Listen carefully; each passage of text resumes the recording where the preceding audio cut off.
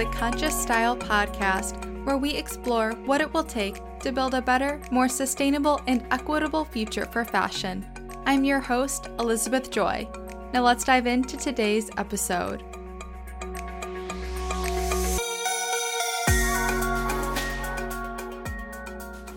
Hey there, everyone. Today we are back with another episode on circular fashion, the theme of this season of the podcast.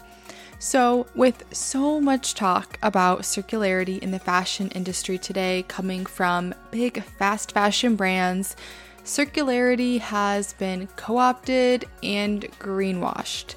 These brands are using mass-produced, recycled polyester clothes to proclaim their green credentials with no mention of fair wages, safety for workers, or reducing production. They're using take-back programs as a way to continue to overproduce and encourage overconsumption.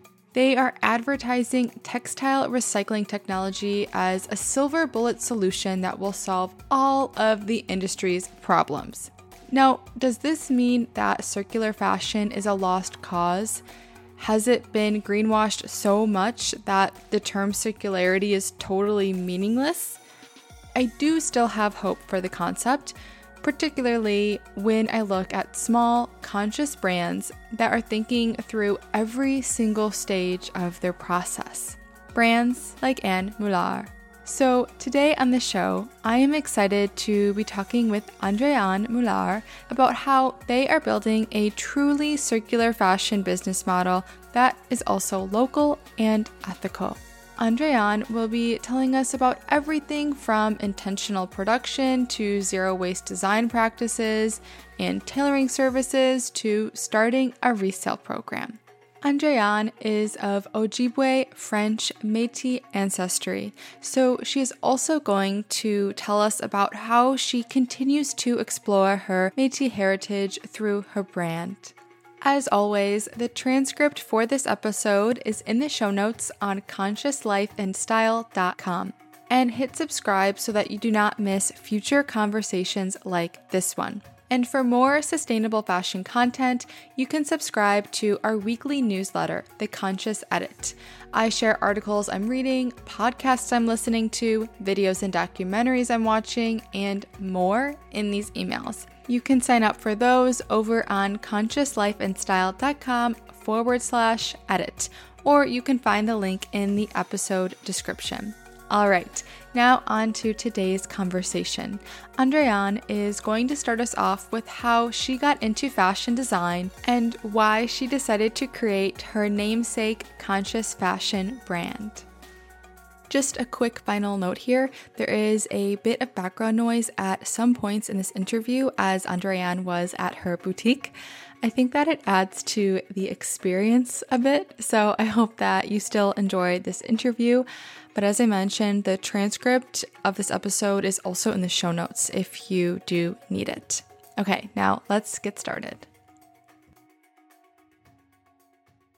So as long as I can remember, I've always been doing crafting.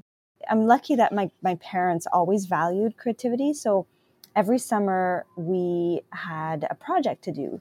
And for me, it was either I did some beading or necklaces. I even did some dry arrangements. And so we were always, pushed to create something. It was always embraced creativity. With that, I also started dancing. And I've always wanted to become a professional dancer. So I think in the dance world, it was just the whole creativity of movements, the body movements. But then dancing a lot, I got injured. So of course, there's a point that I had to figure out, what are you going to do? If you can't do this, what are you going to do in life? And I decided to actually combine my two passions, which is dance and design. Even though I didn't become a professional dancer, I wanted to be a part of the dance world. So I started doing costumes for different troupes. And, and we all know dance costumes are expensive. So when you're starting up, you're trying always to limit your fees. So I started making dance costumes for the different dance troupe. And then I realized two things. Well, one, that historically dance costumes are uncomfortable and are very stiff. And also number two is there's a lot of waste happening because you would use the costume for one show and then you would throw it away. And they're not comfortable enough to wear at your practices. So you never wear them again. And it's all made with synthetic fabric. Yeah. So when I was approached by it's called Nafro Dance Company here in Winnipeg, they asked me if I could create costumes for their shows, and they were all about natural, and they wanted that comfort. So I started designing for this dance troupe, and I became their costume designer for 10 years. But in doing so, I also realized the body movement, like how the fabric flowed, how there's so many aspects that and knowledge that I gained from doing these costumes that allowed me to create the brand I have today that is very comfortable but still stylish. And I have to owe it to that because, trying to make a costume or a pair of pants for a dancer that she has to roll, get lift, it has to be comfortable, but yet it has to show very well on stage. It's a challenge. And on top of that, I wanted to make it sustainable. I want the fabric to stay and for them to also wear it throughout their practices. So, there are so many cool, really fun challenges for me. So that was the first part. And then when I realized that, I said, you know what, I need to go and get a fashion degree. I want to learn more. So I took a course in environmental textile, a part of the human ecology program at U of M here in Winnipeg. And that's where I first learned about the back scene of the fashion world. So the child labor cases, the sweatshops, racism, pollution. And that's like 20 years ago. So we didn't even talk about fast fashion. It was more, just fashion in general. So for me, learning all those, I thought it was so interesting. I'm like, this is happening. So then I really wanted to learn about making the products. Because I'm like, okay, I know the backstory. I want to see exactly how to make the product. So then I moved to Montreal and embarked on the 4-year program in fashion design. And that's where it all started. I was able to bring the knowledge that I captivated from the human ecology courses. And what I noticed was when I had projects, I would kind of remember what was the backstory and about the pollution, and then I would choose better my fabric. So when we would go to the fabric store, instead of getting a cheap polyester, something that I wouldn't even wear, I started creating, clothing that I said, well, yeah, I would definitely wear this wool skirt in winter because it's cold, and I'm going to do my A-line skirt in this beautiful wool and line it with a nice cotton because it's comfortable, like little things like that, versus just getting a very shiny satin and just make a skirt just because the project is make an A-line skirt. So we had to make at least 10 pieces a week, which added so much pieces in my little closet at home. So every summer I would come back home. Then I would embark into a festival or kind of sign up for a festival and have a little booth outside. And I would try to sell my samples because I thought, well, we'll see if people like them, first of all. And people did. And I think that was probably the first taste of entrepreneuriat. And I did that for 4 years. Every summer I would come home, I would sign up for another festival and then stay outside for 9 hours for a whole week and try to sell my pieces. Then every year I came back to school, my project would get a little bit more challenging and fun because I would remember customers I've met at the festival. And then so every year I just started doing the same thing. And then in 2005, my last year, I had a lady that approached me. She was starting a yoga studio and she asked me to create a whole clothing line for her studio. So that was probably the beginning of Anne Mulaire. Yeah, that's so interesting. I also used to dance, and I can totally relate to costumes being very uncomfortable and expensive and also wasteful.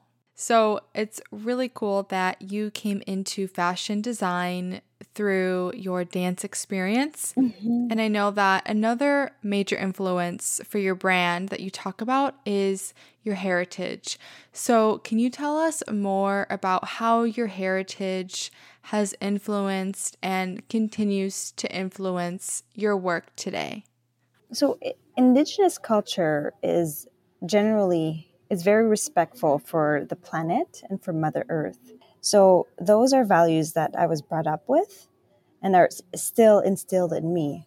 So when I look at my heritage collection, for example, it was definitely inspired by my Métis ancestor, and her name is Catherine Muller. So she's my grandpa's grandmother, so my great great grandmother.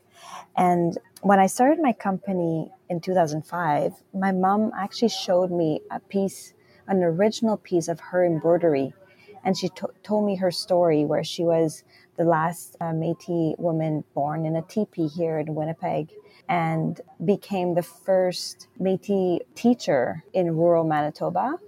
And that it's a big story because there is no woman teachers. She was the first, and I could just imagine, just the stress and just the challenges she had to go through to kind of stand up and say education is very important, and I want to help our community. And so I really resonated with her story, and I felt her spirit was very strong.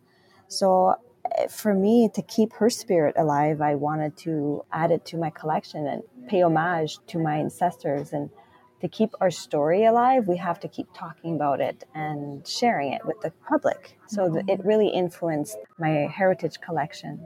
But overall, the way I was brought up, it was definitely the values of buying less, buying better, use what you need, not what you want.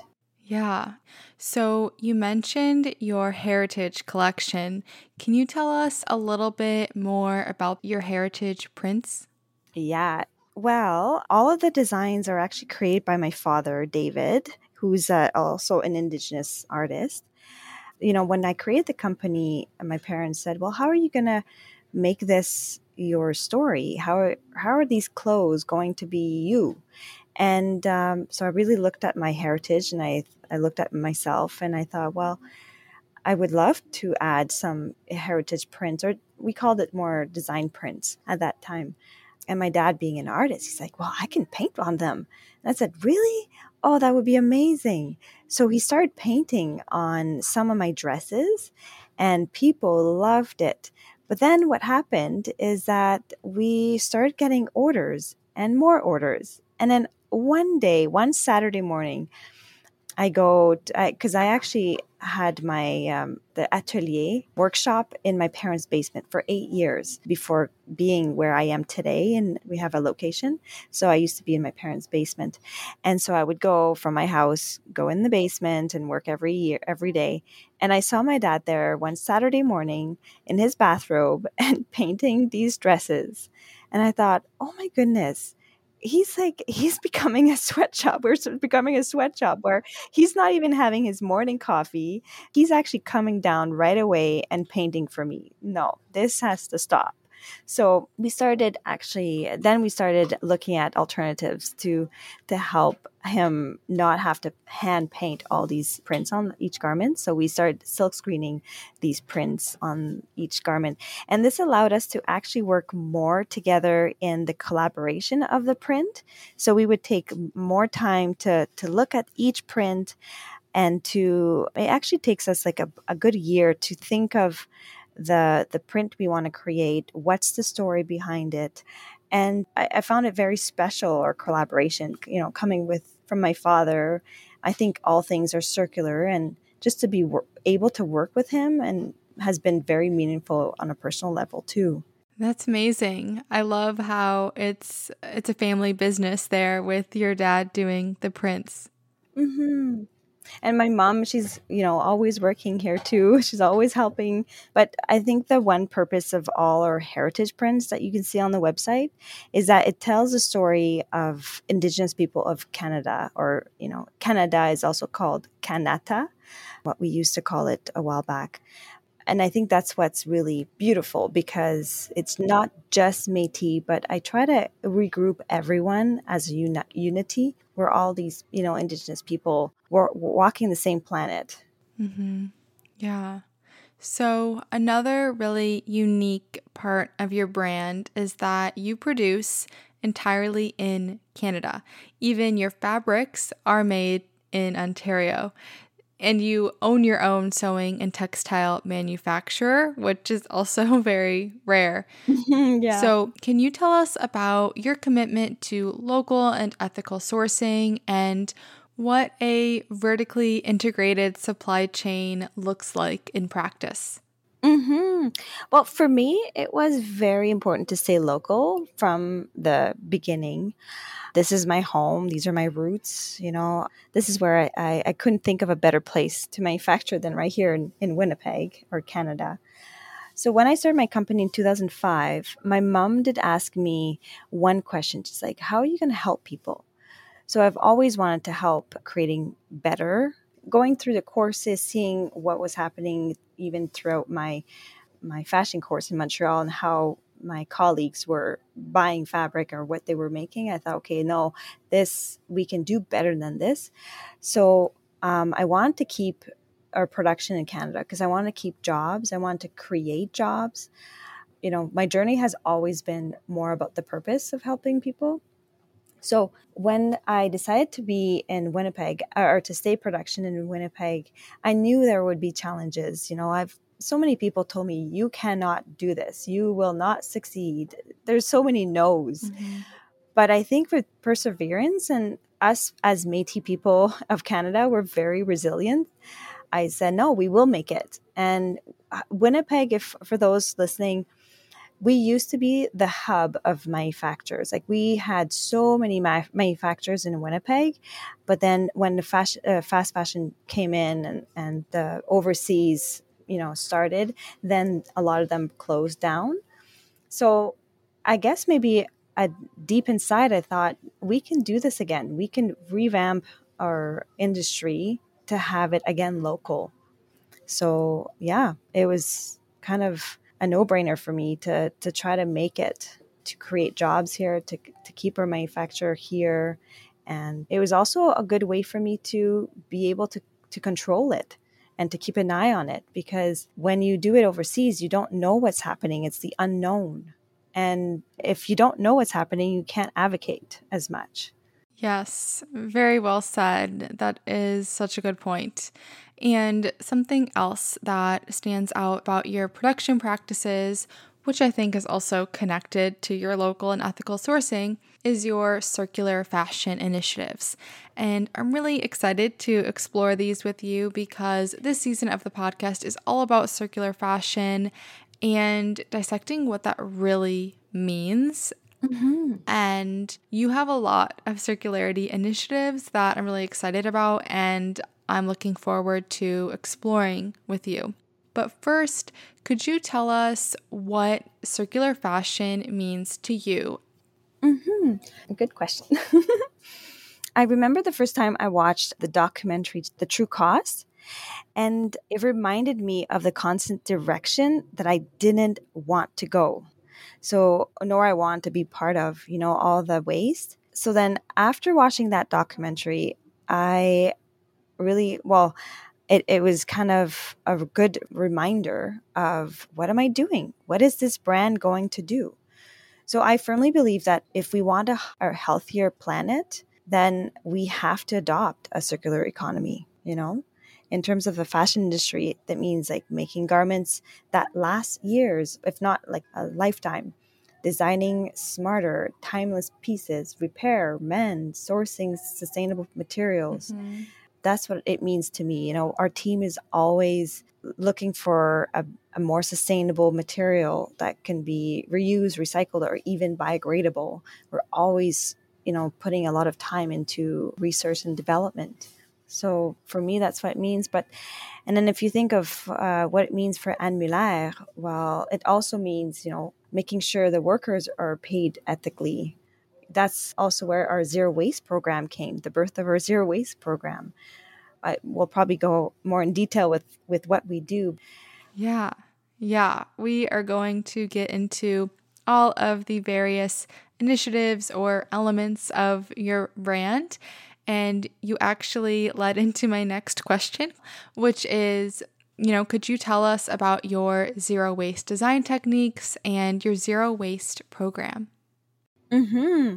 So the zero waste program or technique, it starts with when I release a collection and then I have remnants of leftover fabric. So then these remnants are nurtured in love and we create a whole new collection. That's when I realized, when I started doing more production, I saw the waste happening and I thought, ooh, that's not good. So yeah, I started curating color combos and usually when I create a style for the Zero collection, I usually try to use a timeless style or a classic style because I find the zero waste concept gives it that little flair.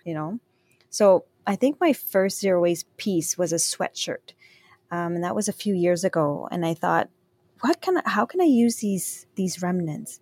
And I thought, what if I did a really cool sweatshirt? Because that's something that people know. It's a cut that people understand. It's something that people wear, but let's give it this additional flair. So that's how it all started. And then also once I create the design, and because it's all small pieces, we have two styles of zero waste. We either have one where we recreate a fabric. And so when I take all the remnants and I put it in a big bin and I have a sewer sew little patches and recreate a big fabric, then we cut a style in that fabric again. And then number two of a technique is where we block color or zero waste. So I actually create patterns, small patterns to create a block color style. And those small patterns are put in my computer where I will put them directly on a marker. A marker is where you put all the patterns and it's kind of a tetra thing. And you put all the sizes and that's where we lay it on the fabric and we cut it from there. And so that will go in all the corners and kind of capture the whole space, the whole meter or yards from a fabric. So you have no waste basically. And then you sew that piece together and it becomes one of basically. Yeah, that's so interesting to get a little bit more of a glimpse into your practices.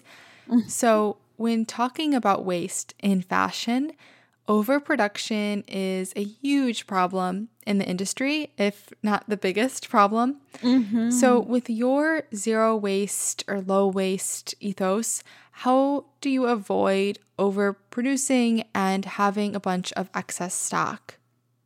So a few years ago, we started doing trade shows. And that was because I actually started because for us in Canada in 2008, we had an economy crash and a lot of stores closed their boutiques. So for us, we had wholesale accounts and some of these wholesale account canceled their orders. So I had all this extra stock. So I decided, well, I guess let's go back to trade shows or let's go back to craft shows. And that was great because I was able to bring, other seasoned products that was not selling too much back to the trade show and or to these shows, and then new eyeballs would see these pieces and say, "Hey, this is really pretty," and they would buy it. So we started doing that because one thing was wholesale. I felt was doing a lot production. I was producing a lot, and not often I had to sell, right? And they wanted a new collection every season. Yeah. So then when this happened, we had to shift and start doing our trade show and selling. Then COVID hit.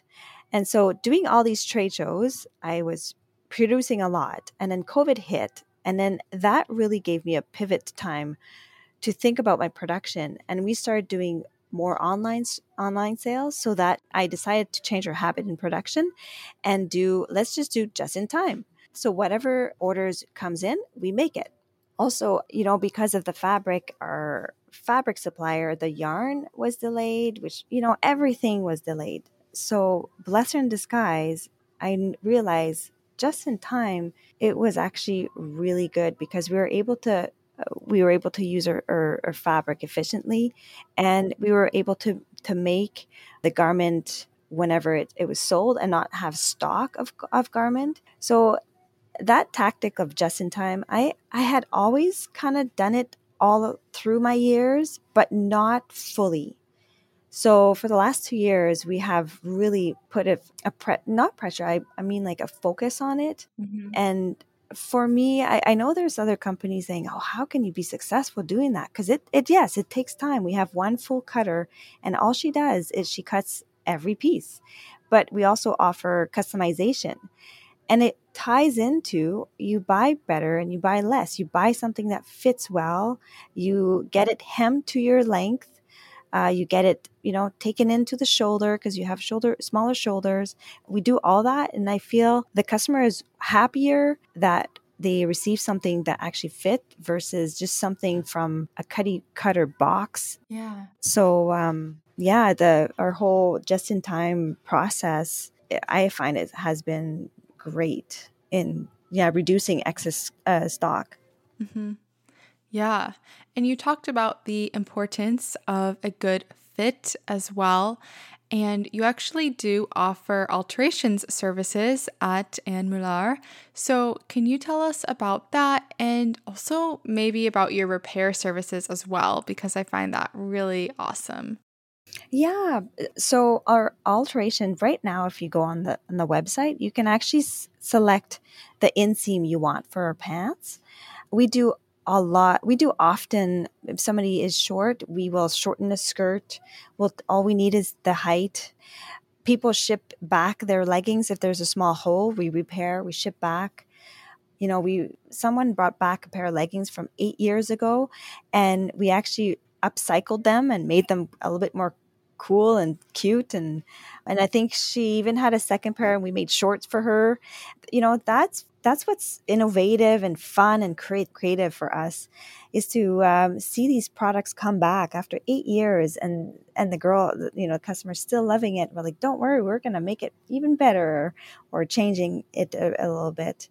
So of course, being sustainable, or being a brand that offers circular fashion, it means, having an alteration program, having a repair program or services. And of course, it's always a little bit more, but I think that's the future. If we can't offer ways to it's our responsibilities to find ways to respect the planet and to find ways to keep our system circular. Yeah. And that's a testament to the quality of your products that people are still wearing them 8 years later. Yeah. So, size inclusivity is something that is also very important to you that you've recently made further improvements upon. So, can you tell us about why that was important to you and what the process of expanding your size range was like? Mm-hmm. So, I say this I try to say this to everybody at the brand and everybody, but to truly be sustainable, you need to be able to invite everybody in, right? And to have fair and equitable access. So, in my personal life, I know the importance of representation, mean being Métis, being Two-Spirit, being French. So the process that we took for expanding our size is that we interviewed over 100 ladies, and we also test fit. We test fit them. It was important for us that, well, first is to hear their stories.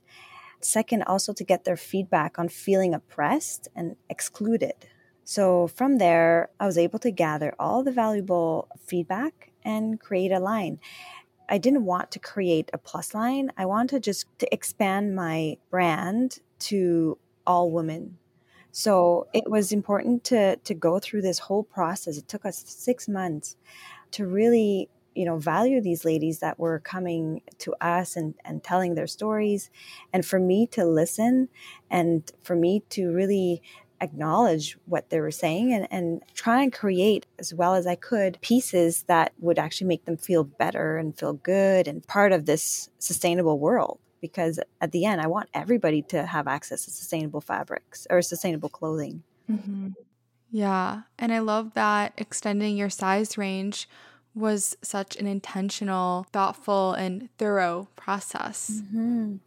It's always, yeah, anytime you do something new, you just, again, I guess it's the way I was brought up, it's the brand. We don't just push something out. We really keep meaning, we take it slow, but we make it grow authentically. And Yeah, and sustainability is an ever evolving journey. So it's really inspiring to see how you are continually making efforts to be more circular and inclusive and sustainable with, the way that you're running your brand.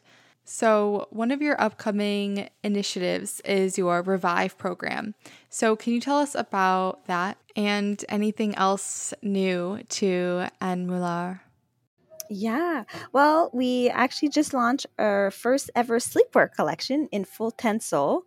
We just started introducing Tencel, which is another sustainable fabric that uses a closed loop system, but it's actually also made in Canada. So that I was super excited to collaborate with another knitter.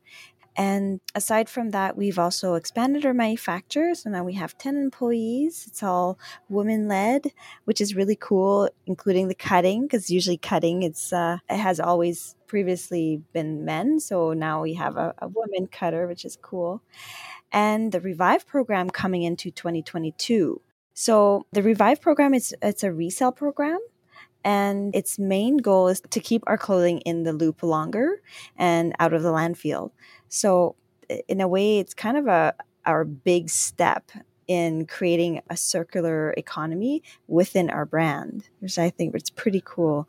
Yeah, and the other goal is to be able to create a lower price point, but to gain access to our clothing. So I think it's going to be really fun. It's going to be a good creative outlet too for me.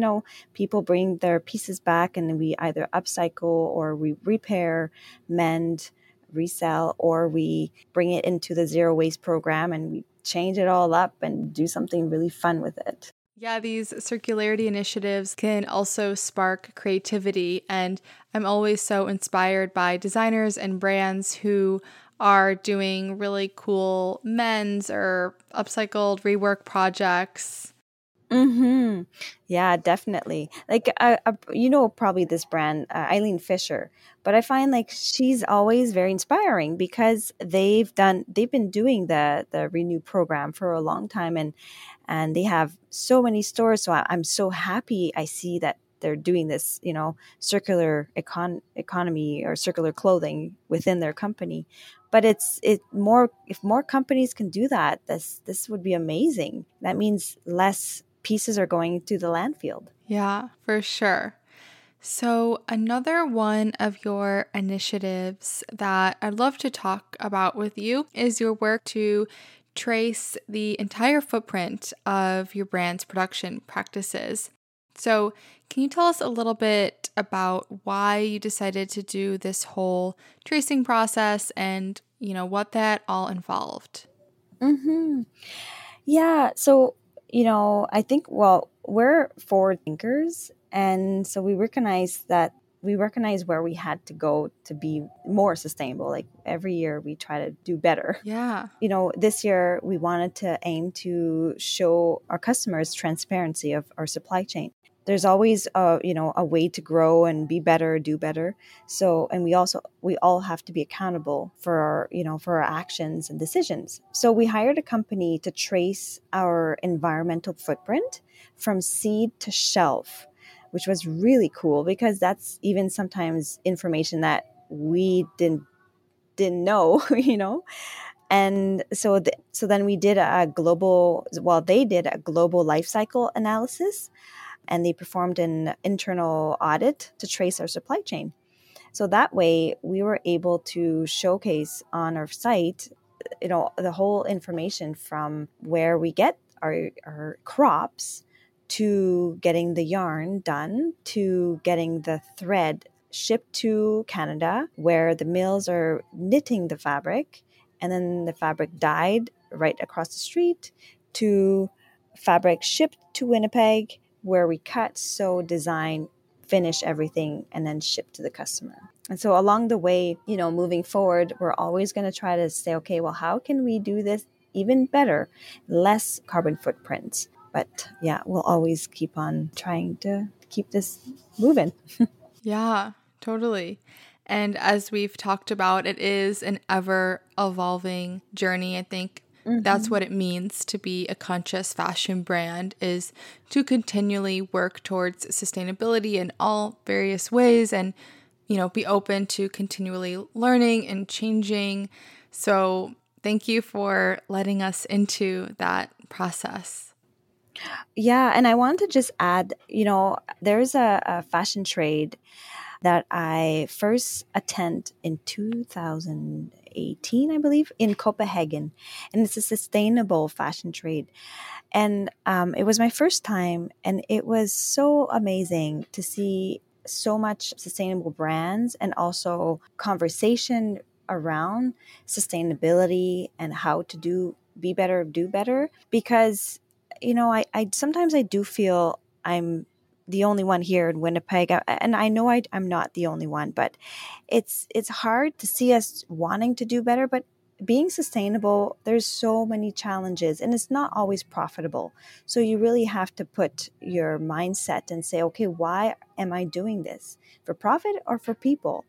And we made a decision a long time ago, is for people.